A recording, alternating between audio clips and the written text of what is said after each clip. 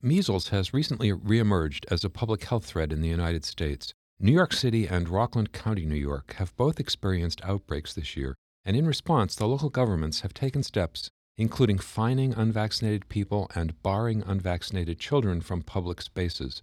I'm Stephen Morrissey, managing editor of the New England Journal of Medicine. I'm talking with Julie Cantor, an adjunct professor at the UCLA School of Law.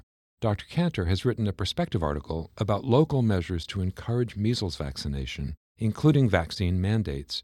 Dr. Cantor, you write in your perspective article that New York City and Rockland County have seen the most cases of measles during these recent outbreaks.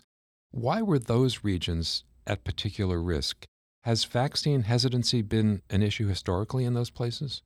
It's a question that has been answered in part by a research letter in the Lancet Infectious Disease Journal. Sarkar and colleagues had a piece published in May where they really looked at, in large part, what you're asking, and they found that two components were really critical to having these outbreaks, and they are logical. One is that you need a local community with a low vaccination rate, and the other is that you need the reintroduction of a virus because we don't have measles here. We import measles, so to speak. So focusing on those two prongs, the first one, a local community with a low vaccination rate. This seems to have been emerging over time, and a professor of pediatrics and molecular virology at Baylor University, Peter Hotez, has noticed that you need insular communities, and these communities tend to be connected around a shared culture or a religion or a particular school. And my sense is that they are limited or cut off from or skeptical of science and scientific education. And I think you can see that both in the Orthodox Jewish communities at issue here. And there have been people who have written about that issue. Most recently, I think it was even in today's New York Times, there was a piece by a gentleman who's writing a memoir reflecting on his time in one of those communities and talking about his lack of science education there and skepticism of science.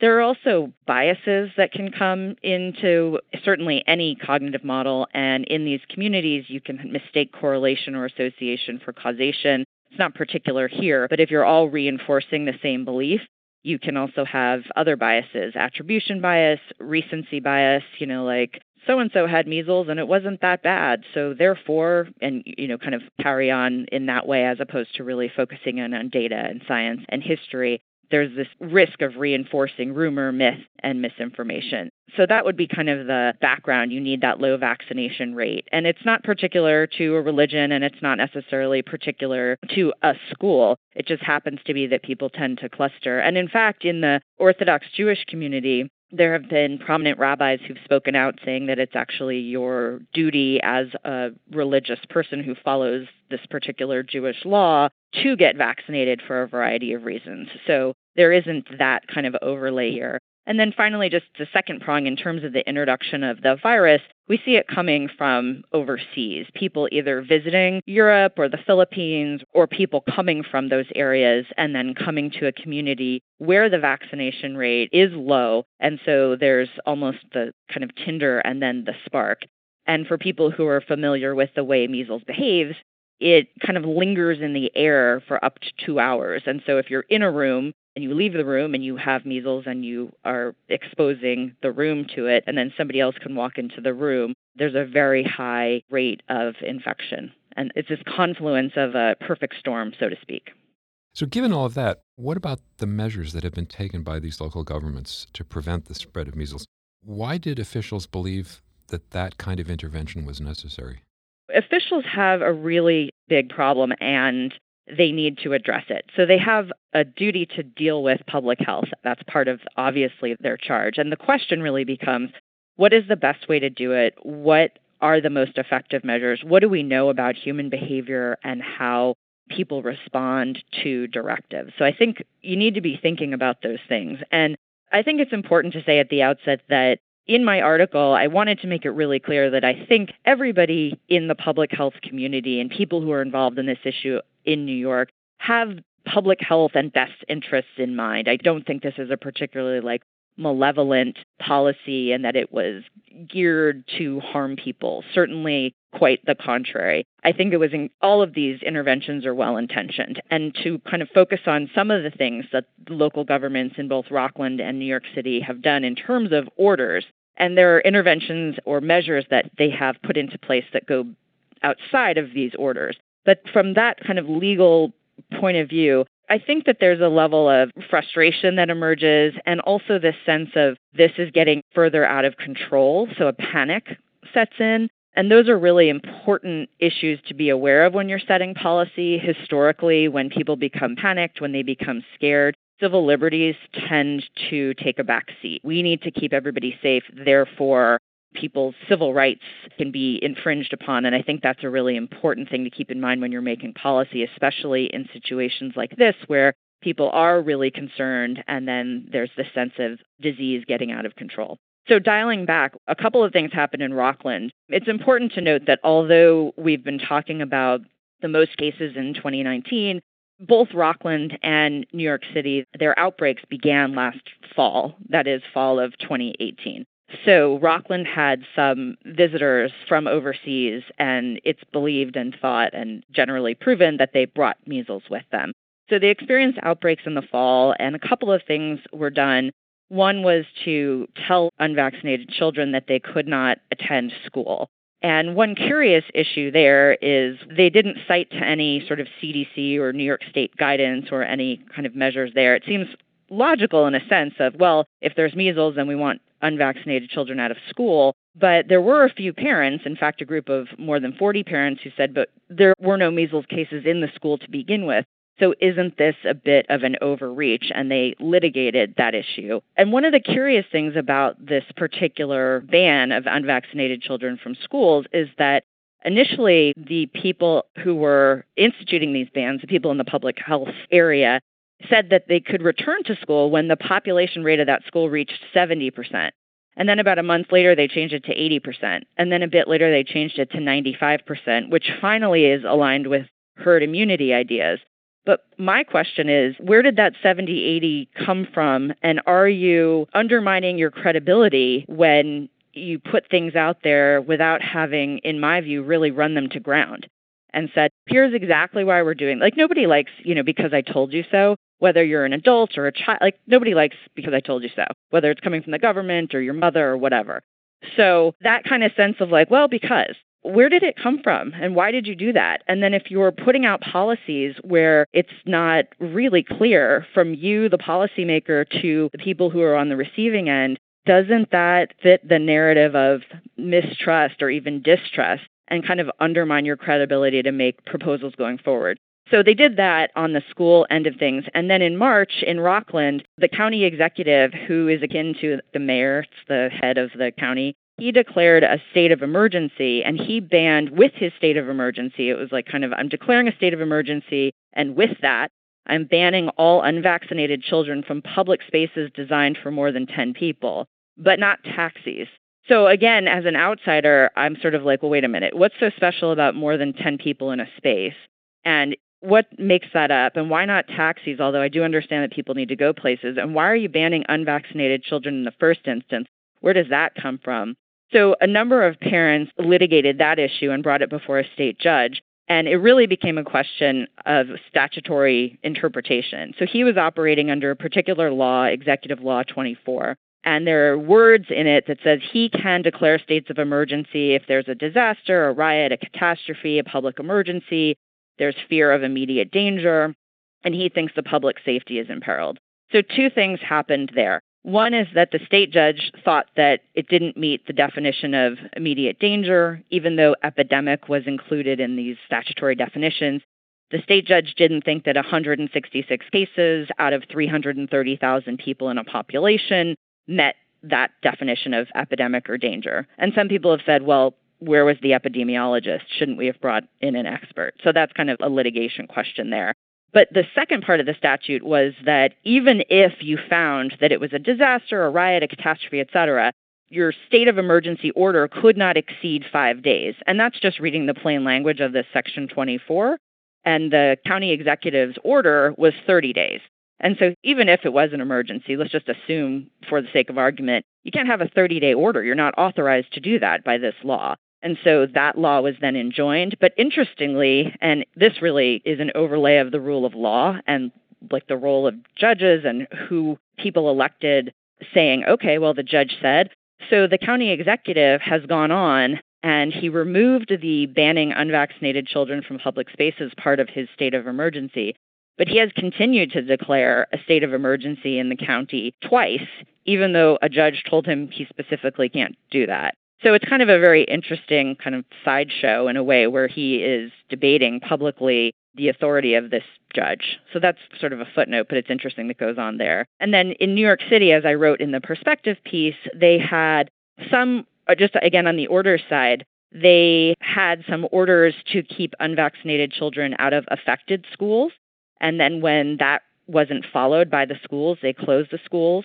And then the commissioner on April 9th, the health commissioner, did come out with this way that I think she was hoping to encourage vaccination, sort of a strong arm approach, like, okay, now we're mandating vaccination, and if you don't do it, we will have a penalty for you. And it sounds like her idea was this is going to motivate people. And I think that is sort of an outstanding question that people will have to look at data that emerge from this instance and say, well, was it effective? And even if it was effective, was it worth whatever costs there were? And this particular order has been litigated. Litigation is ongoing in state court. There was a small group of parents who said, you can't do that. And it's pretty clear, both the state judge that they were in front of and the federal law on this issue, going back to this Jacobson versus Massachusetts case that people are generally familiar with from 1905, which said that under the police power, the states may create public health rules that are reasonable and that may infringe on some aspect of liberty. And that's not necessarily unconstitutional. And what we've litigated is mandating vaccination with the threat of a fine. And that, since the time of Jacobson, has been found to be okay as a state law mandate. It doesn't mean states have to do it, but it means that they have the prerogative, and the Constitution sets a floor, not a ceiling, so you can do that and still be within constitutional bounds. So those are the things that have gone on from the orders perspective in both Rockland and New York City. And are there any data showing whether these interventions are working, are increasing vaccination rates? That's a really great question. I wasn't able to get at the data from New York City. They have data to say where these vaccines are being distributed.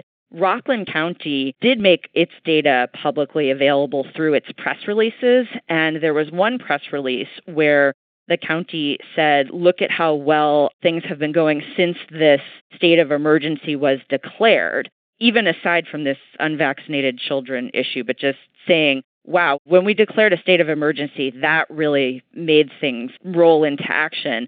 And I was curious about whether that was actually true. So I just did some basic math. And this is not statistics or epidemiology, it was just math. So saying that when their outbreak began, they did have a spike in people wanting MMR vaccinations. And if you look at the tally over time, there were about 17,000 vaccinations distributed in the county between the beginning of October 2018 and the end of March 2019. And the state of emergency was declared on March 27th. So it was March 26th, but in effect, March 27th. So the county said, this is just great, and we've really increased vaccination rates. Isn't this a great thing to declare a state of emergency? And if you just look at the sheer numbers, the vaccination rate on a per day basis actually decreased. So if you just do the division, it was about, on average, 96 vaccinations per day between that October to March period. And then if you take the state of emergency to the moment when they put out that press release, it actually was 73 a day. Now, you could say, well, that there was a spike. You can dig into that. But them using it as an example of how successful their declaration was seemed to me not to be shored up just by that basic math. And I haven't been able to get at the New York City numbers, though I did try. Now, it's a good research project for a going forward basis, and I think that's one thing that needs to be done in these instances is really honing in on what works. And then when you put out a policy, shoring that policy up not only with data, but with citations to the literature, and citations to the case law so you don't have to kind of relitigate things. There's a really strong case from the Second Circuit that I mentioned in my piece, this Phillips versus New York City case, and it is totally clear that this idea of saying, going to federal court or even state court, but federal court in this instance, and saying, this particular state mandate infringes upon my constitutionally guaranteed liberty, it doesn't really have legs. And the Second Circuit couldn't have been more clear about this, and this is a 2015 case. So I think it's important for when you're putting out policy to cite to the cases. I think it's important to cite to the medical literature. And again, it gets under that idea of like, stop telling us what to do. It's we're all in this together. We're a community. We're the leaders here of this particular policy. And we're going to explain to you why we're taking these steps and why they make sense. So in another Perspective article, Silverman and colleagues discuss the question of whether adolescents should be allowed to consent to vaccination even if their parents object. That's one example. Are there other measures that state or local governments could take to encourage vaccination that would not infringe on individual liberty too much? Sure. I think focusing on the case law, a couple of things that have been found by the vast majority of courts to be perfectly within constitutional bounds are things that we're seeing now on the state level. For example, New York saying that we're no longer going to have religious exemptions to vaccination. So if the state has a rule that if you want to go to public school or even private school in the state, in other words, you don't want to be homeschooled or come up with your own school program, you want to take part in the greater community, then you need to have proof of vaccination unless there's a medical exemption. But you can't have a religious exemption, or in some states they have a philosophical exemption. So New York recently rescinded its religious exemption. So that's one thing. And there are many cases saying that does not infringe on your First Amendment right to practice religion. And there's a host of case law along those lines.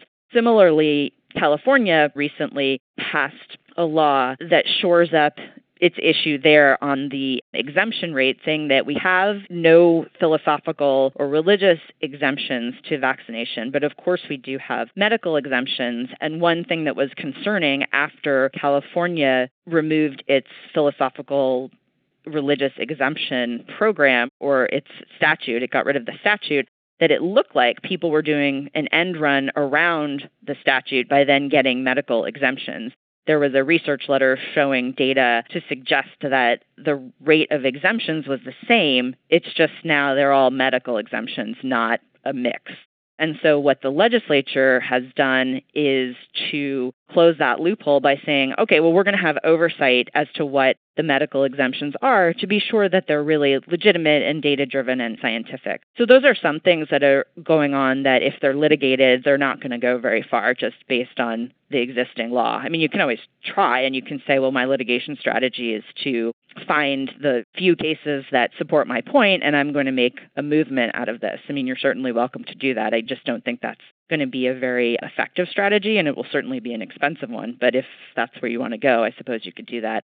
They've also been doing other kind of less intrusive strategies. And I think the key here is if you're going to do this, that your execution is just impeccable. So, for example, in New York City, to its credit, it has been really trying to get the word out about the importance of vaccination and trying to make inroads into insular communities by speaking in the languages that are spoken in that community, even though everybody speaks English. For example, with materials that were geared toward the particular Orthodox Jewish communities in the neighborhoods in Williamsburg, they also had, for example, a door hanger about vaccination, about measles, translated into Yiddish. The problem, as Elizabeth Cohen of CNN uncovered, was that the translations were so terrible that it really kind of undermined the whole effort.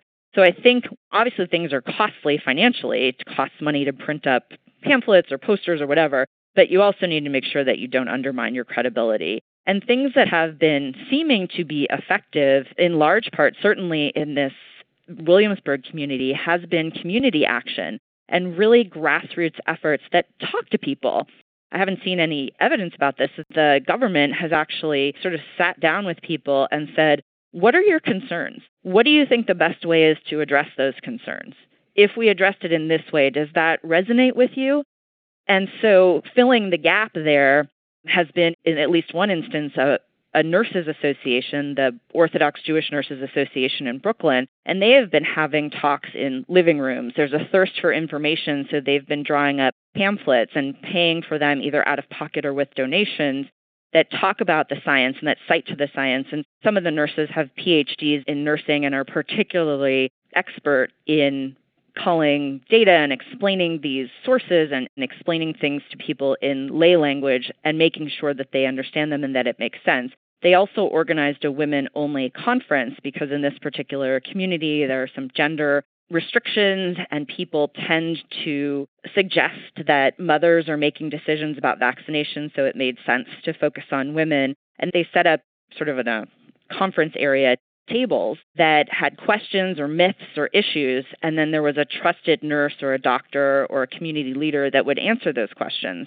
They've also set up private vaccinations, so if you don't want everybody to know that you're going into the clinic that the city has set up, that you can have things privately addressed in your home. And so it seems to me that the real key here that could come from either the community or the government would be trust, getting people to trust what you say, giving them information, empowering them to make decisions, finding a balance between permissiveness, authoritativeness, and authoritarianism. And people tend to rebel, at least certainly in this American culture, at authoritarianism, at least historically. And then having influencers, whether that's an influencer that is a nurse or somebody in the community or people that have a veil of trust around them already, to talk about the importance of vaccination, to talk about where these myths come from and to unpack the science for them. And I think that those are really keys to getting control of this issue. And then just as we talked about at the top, where vaccination is low, there's certainly a risk of an outbreak arising for the public health community and even the medical community to start taking action now to get those rates up and to deal with misinformation or disinformation and get people to think about these issues before it becomes an outbreak. Because like I mentioned, that toxicity to civil liberties is really that panic piece. And so to get things under control and to have a plan in place that makes sense before things happen, I think is absolutely critical. Thank you, Dr. Kanter.